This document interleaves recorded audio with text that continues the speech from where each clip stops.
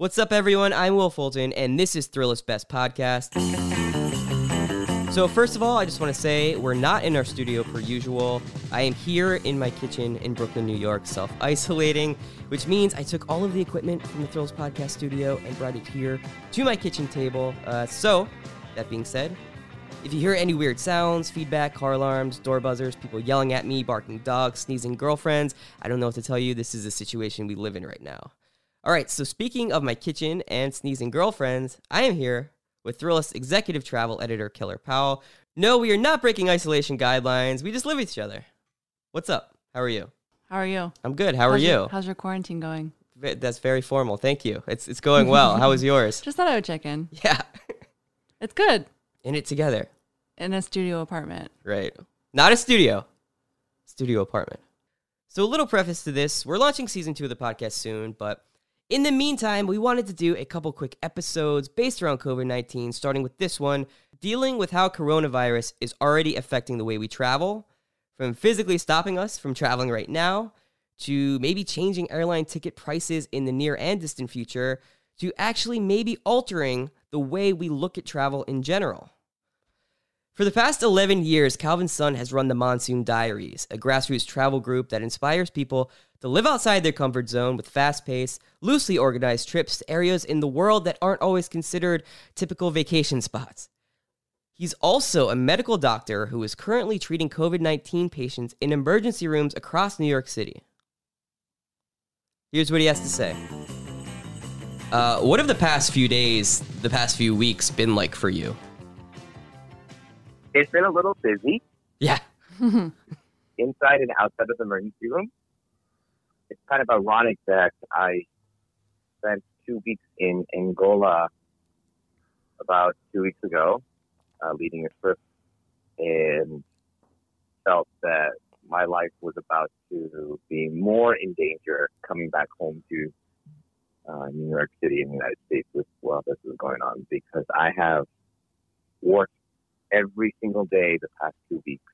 Oof. It was day 12 of 12 since I got back from Angola. I landed in JFK at New York Airport on March 7th, and I've been working every day since 7 a.m. March 8th up until today. And I have a few more scheduled just because there's been so many of my colleagues dropping out from being furloughed or contact with COVID-19 patients or just being sick from COVID-19.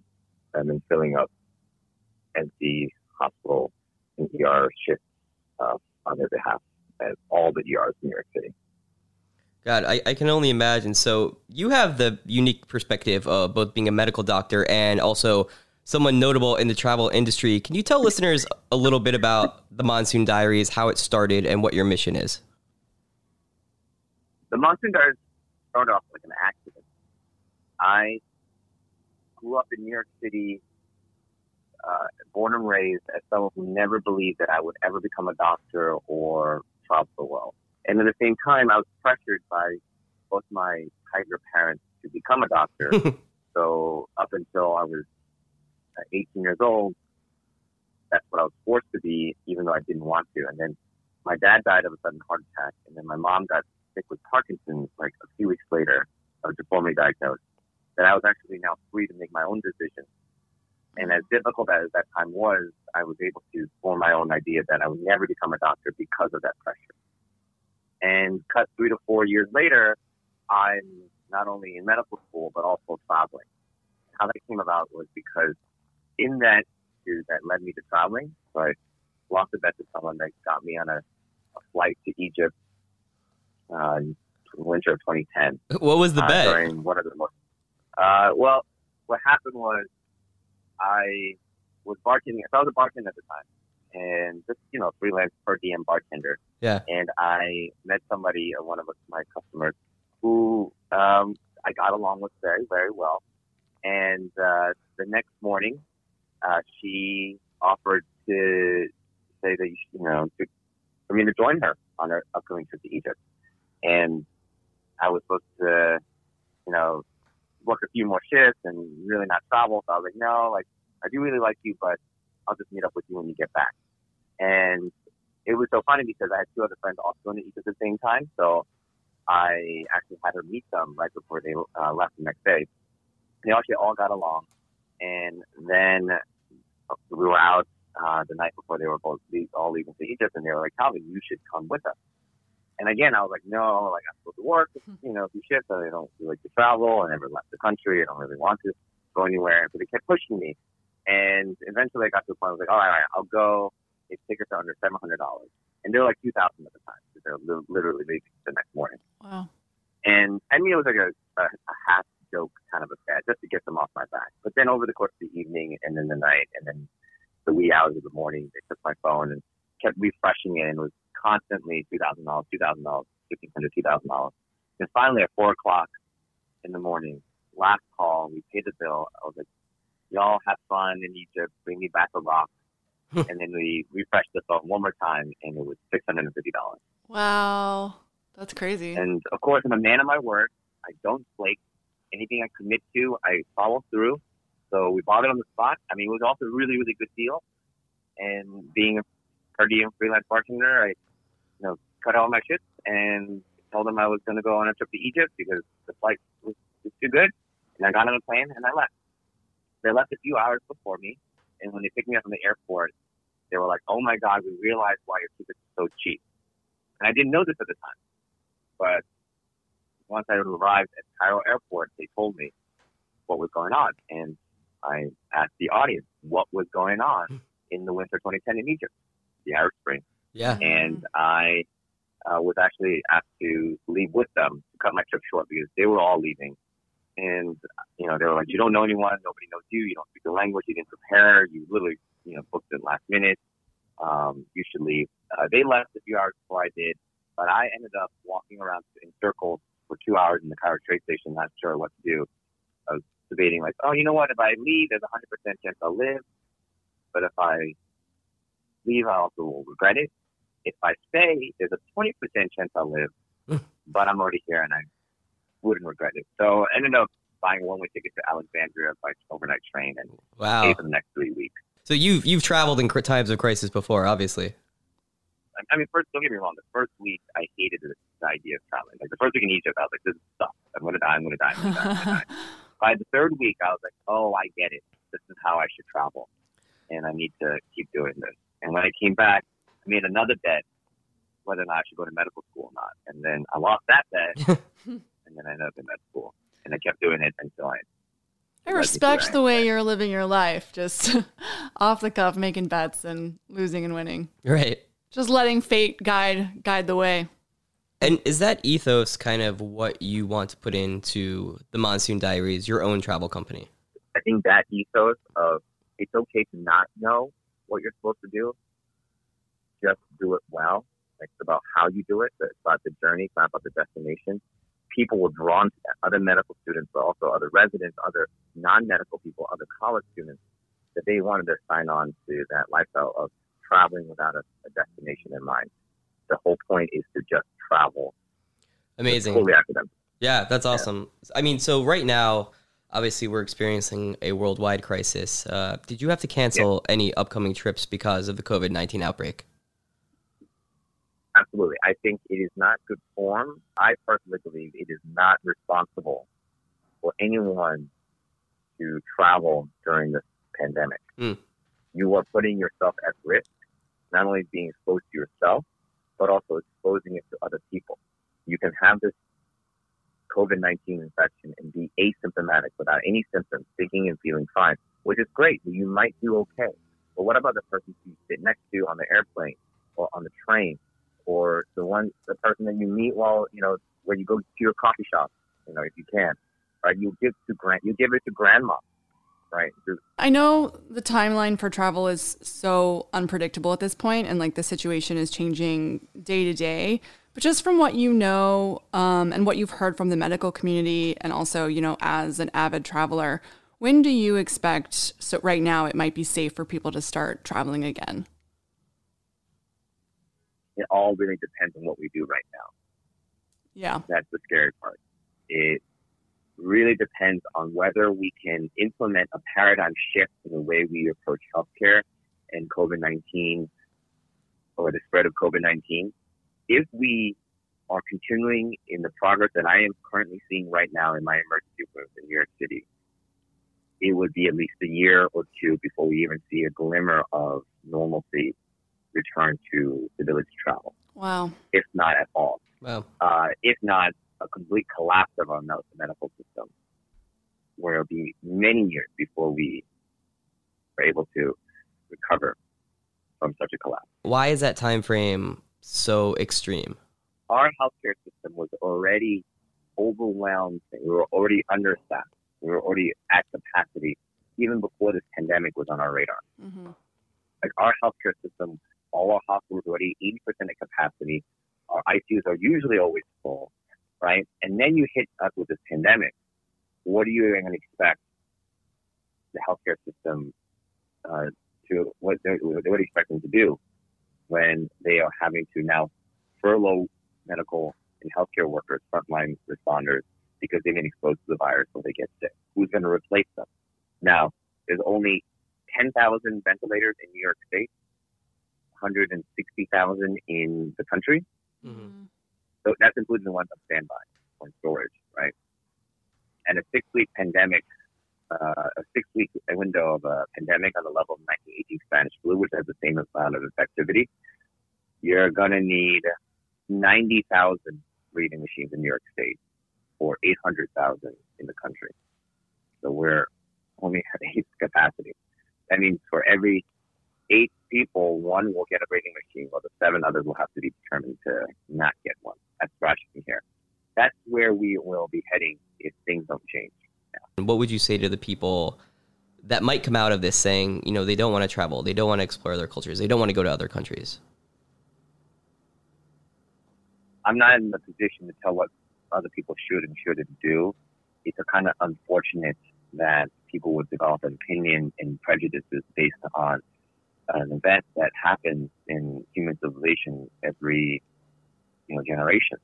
Pandemics have happened before. The 1918 Spanish flu, Black Death, plague, Ebola, H1N1 swine flu. Like those things are things that our humanity has been through before and overcome, and it has not affected our views and of travel and reluctance to expose ourselves to other cultures. And in fact, it speaks to the need for more globalization and working together to overcome a virus that sees no borders or skin color or ableness or any identifying characteristics. But the story that I want to tell and believe in is the one of hope, and that this is more of a mobilization for us to actually work together and not against each other. You need to be more curious. You need to realize that this is not a siloed event, that this virus is affecting every country. And if anything, we're able to fight this the way we are now and be able to prevent this total collapse of system based on the work that the Chinese doctors and doctors in Italy and France are doing. And the information they're sharing with us has been incredibly invaluable this past week when I'm treating the patients with COVID-19. So if anything, it encourages me to actually travel more and work together. And not just travel for leisure purposes, but now even for professional purposes, like realizing that that traveling and globalization is going to have more of a purpose than just the things you can do on your fun free time. Yeah. Calvin, how many countries have you personally visited? It depends on what you count as a country. So does Taiwan count? Because it's not recognized as a UN country, but it has pretty much, to me, everything that defines a country. What's a ballpark? An estimate? The ballpark is extremely wide, right? If you want to count UN-only countries, I think I'm at 148. But if you want to count countries, a country proper, so Taiwan counts as a country, Antarctica counts as a country, Greenland counts as a country, Hong Kong counts as a country, then I'm at about 197, 198. And all of that was in the last 10 years. So you've been to Greenland. 10 years ago. Not bad. That's pretty cool.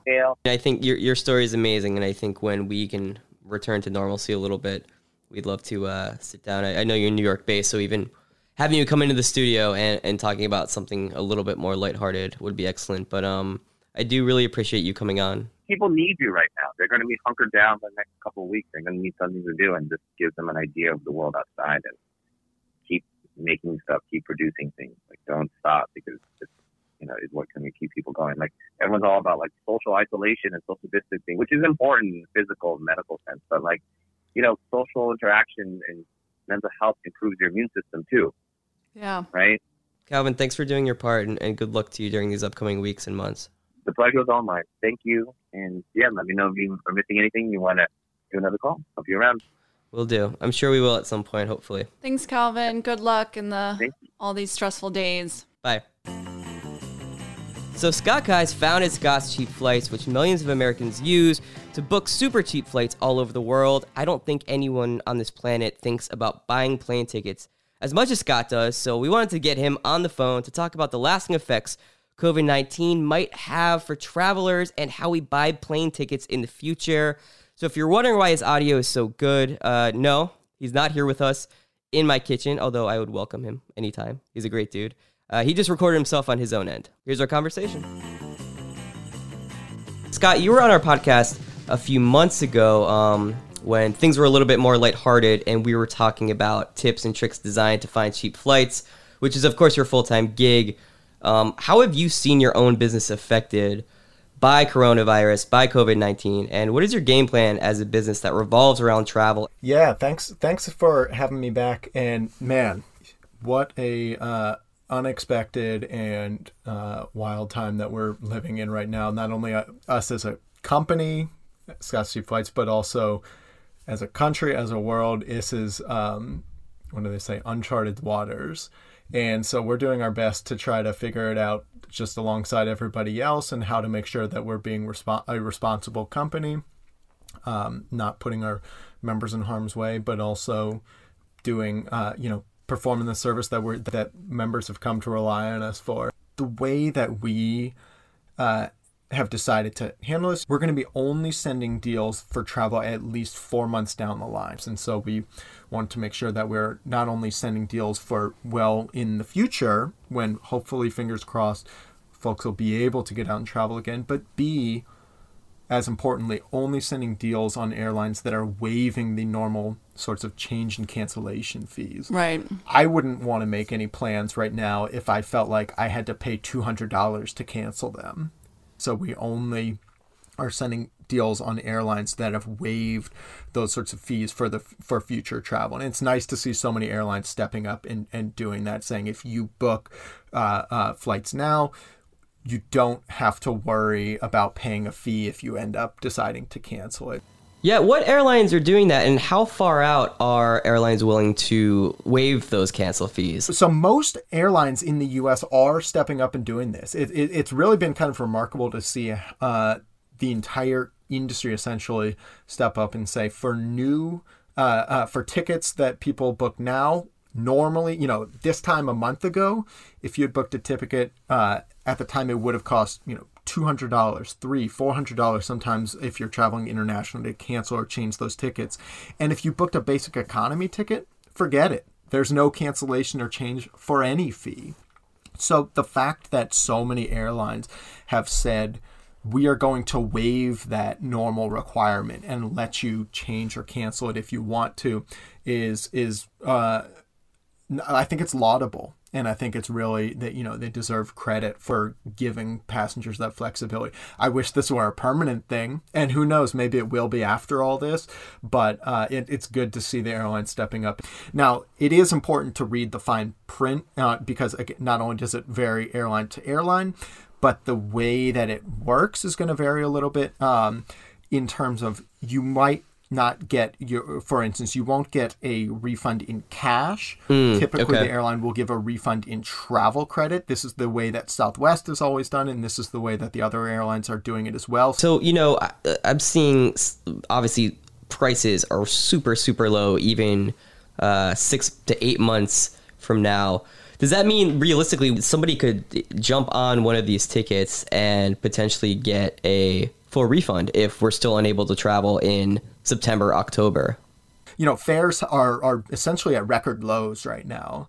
So we're seeing not only some incredibly low fares, but especially during what are otherwise peak travel periods. It's a difficult time for so many people who might, be worried about having their hours cut at work, might be worried about if, is their job even going to be here in a couple of weeks? What is the economy going to look like, et cetera, et cetera. And so, for a lot of folks, travel is the last thing on their mind right now. And I completely sympathize and totally understand. Yeah, exactly. I mean, it's hard to even think about traveling right now.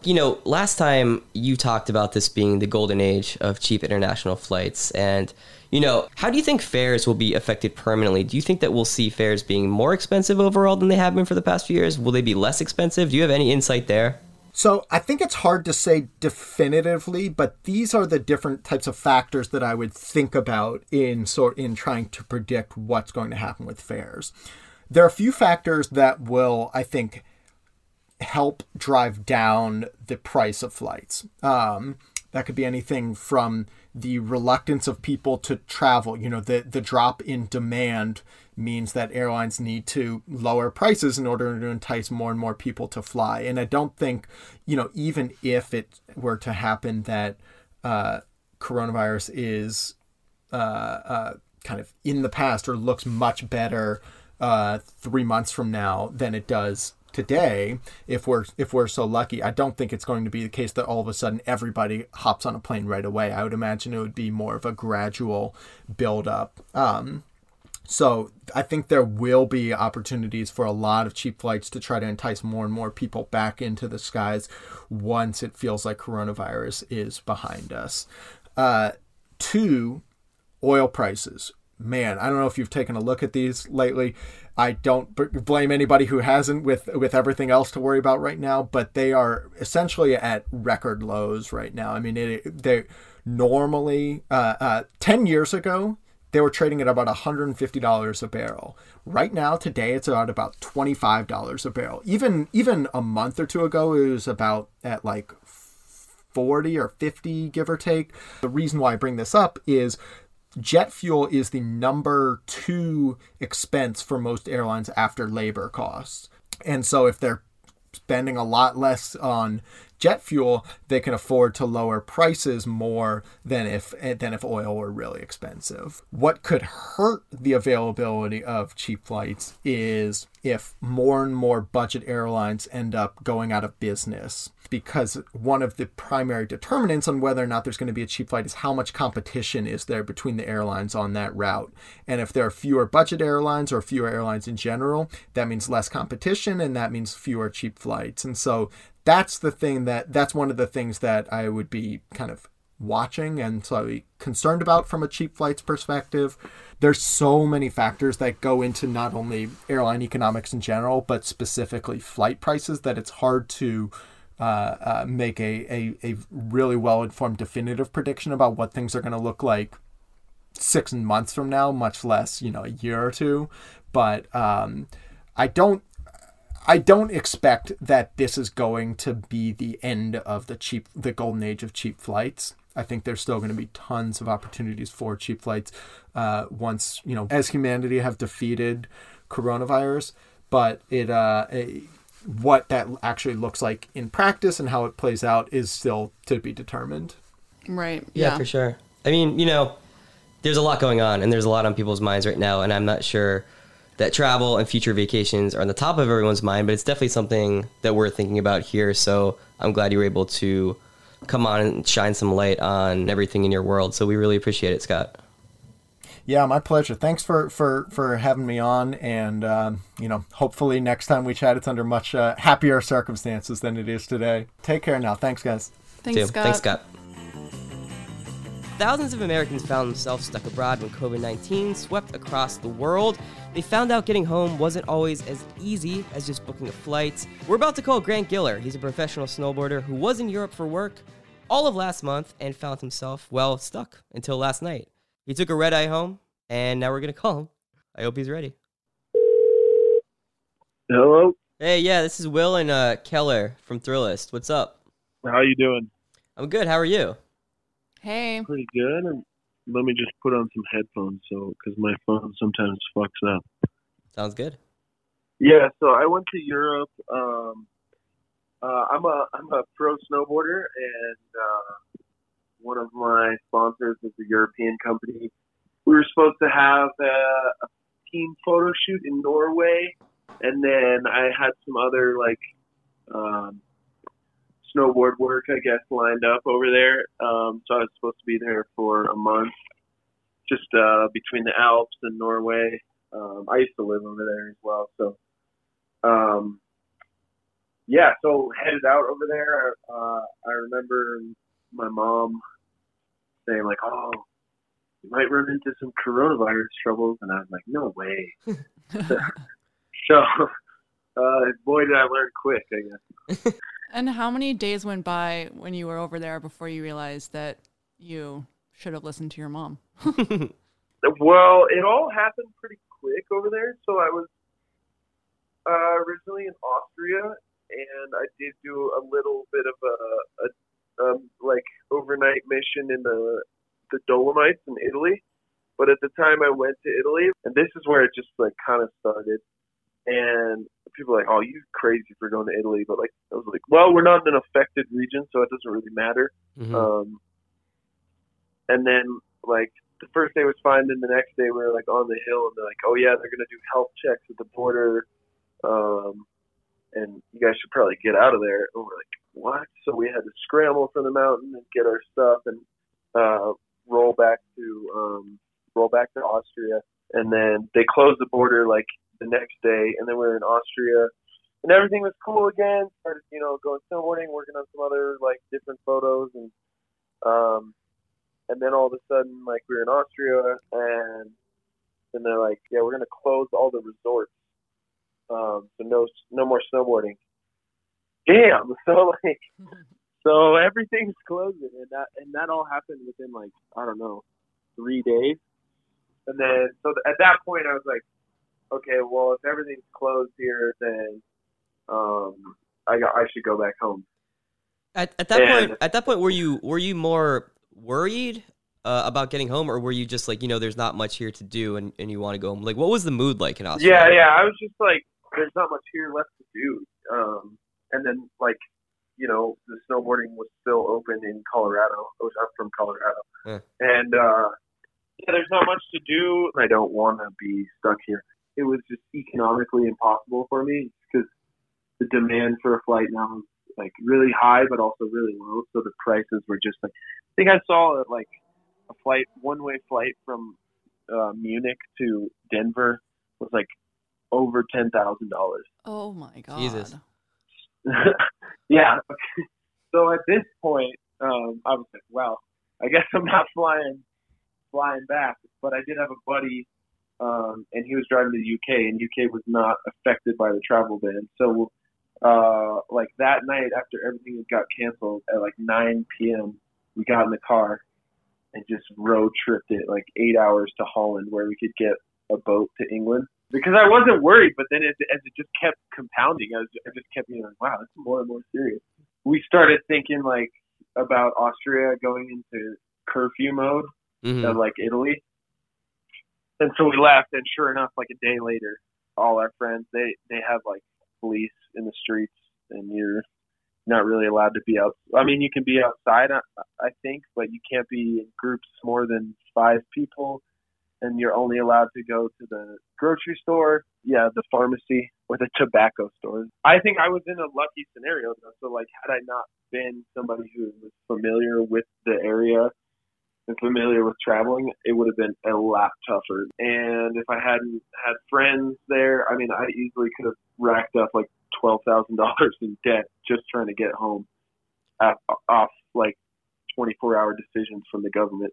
Then I took the boat to England and stayed at my friend's parents' house, stayed there for 3 days, and then I got a flight from Edinburgh, Scotland to Dallas and then to Denver.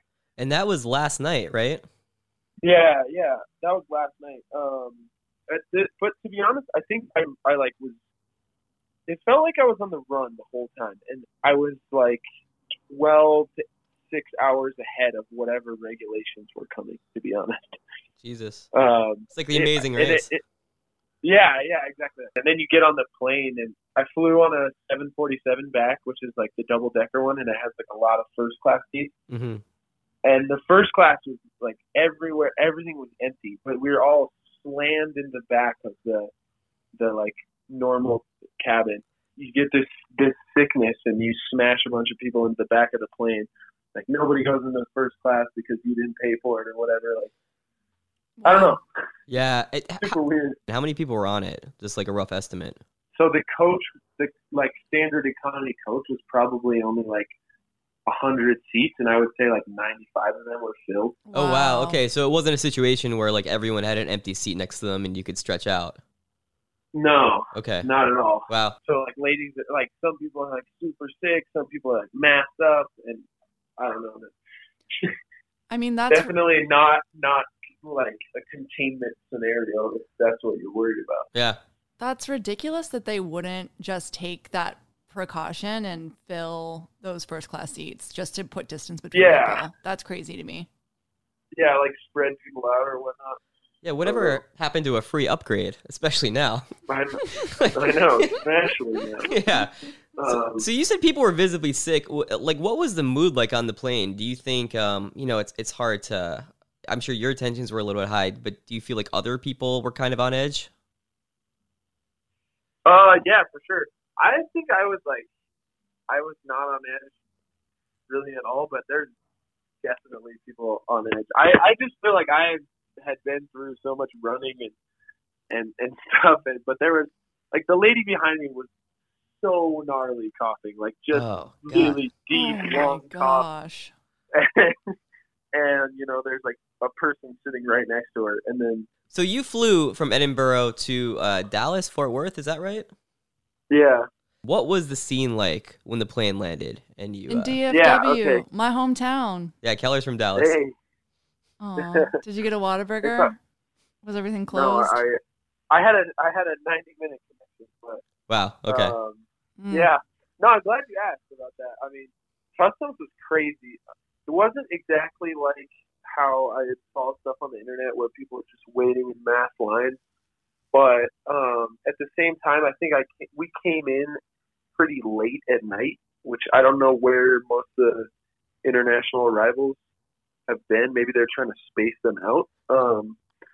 Upon getting there, you had to fill out an extra form, like an extra health form. It says, have you been to China? Have you been to Iran?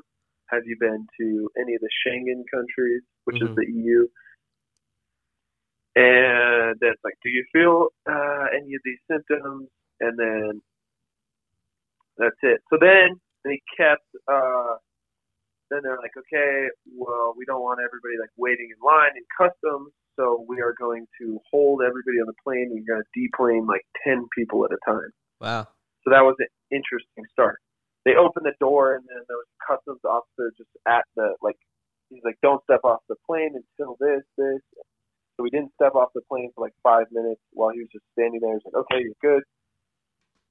Stepped off the plane with 10 other people, and then you get there, and there's like an extra, like, I don't know who they work for. Like, I don't know if they work for like FEMA or like World Health Organization, but they take your extra form and ask you a couple questions about what your travel has been,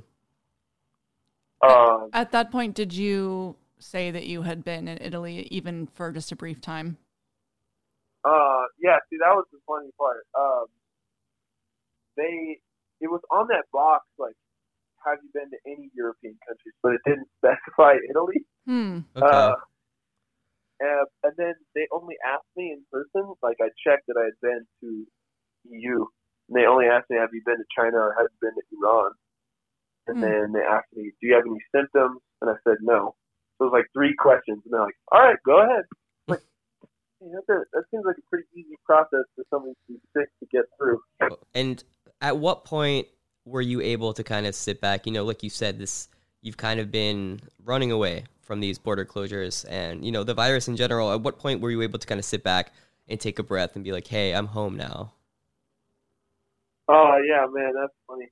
So I got home. I landed in Denver. I got on the Denver plane and was like, all right, cool, we're going to make it. And then I got home, and I don't have a house right now because I'm in like off in Austria and in between places, and so I got home and then I called my parents to pick me up, and they're like okay, we'll pick you up, but we'll leave your car, and then Mom will get in my car, and then we're gonna go home, and then we won't like visit you for 12 weeks. I was like, what, Dad? Are you serious?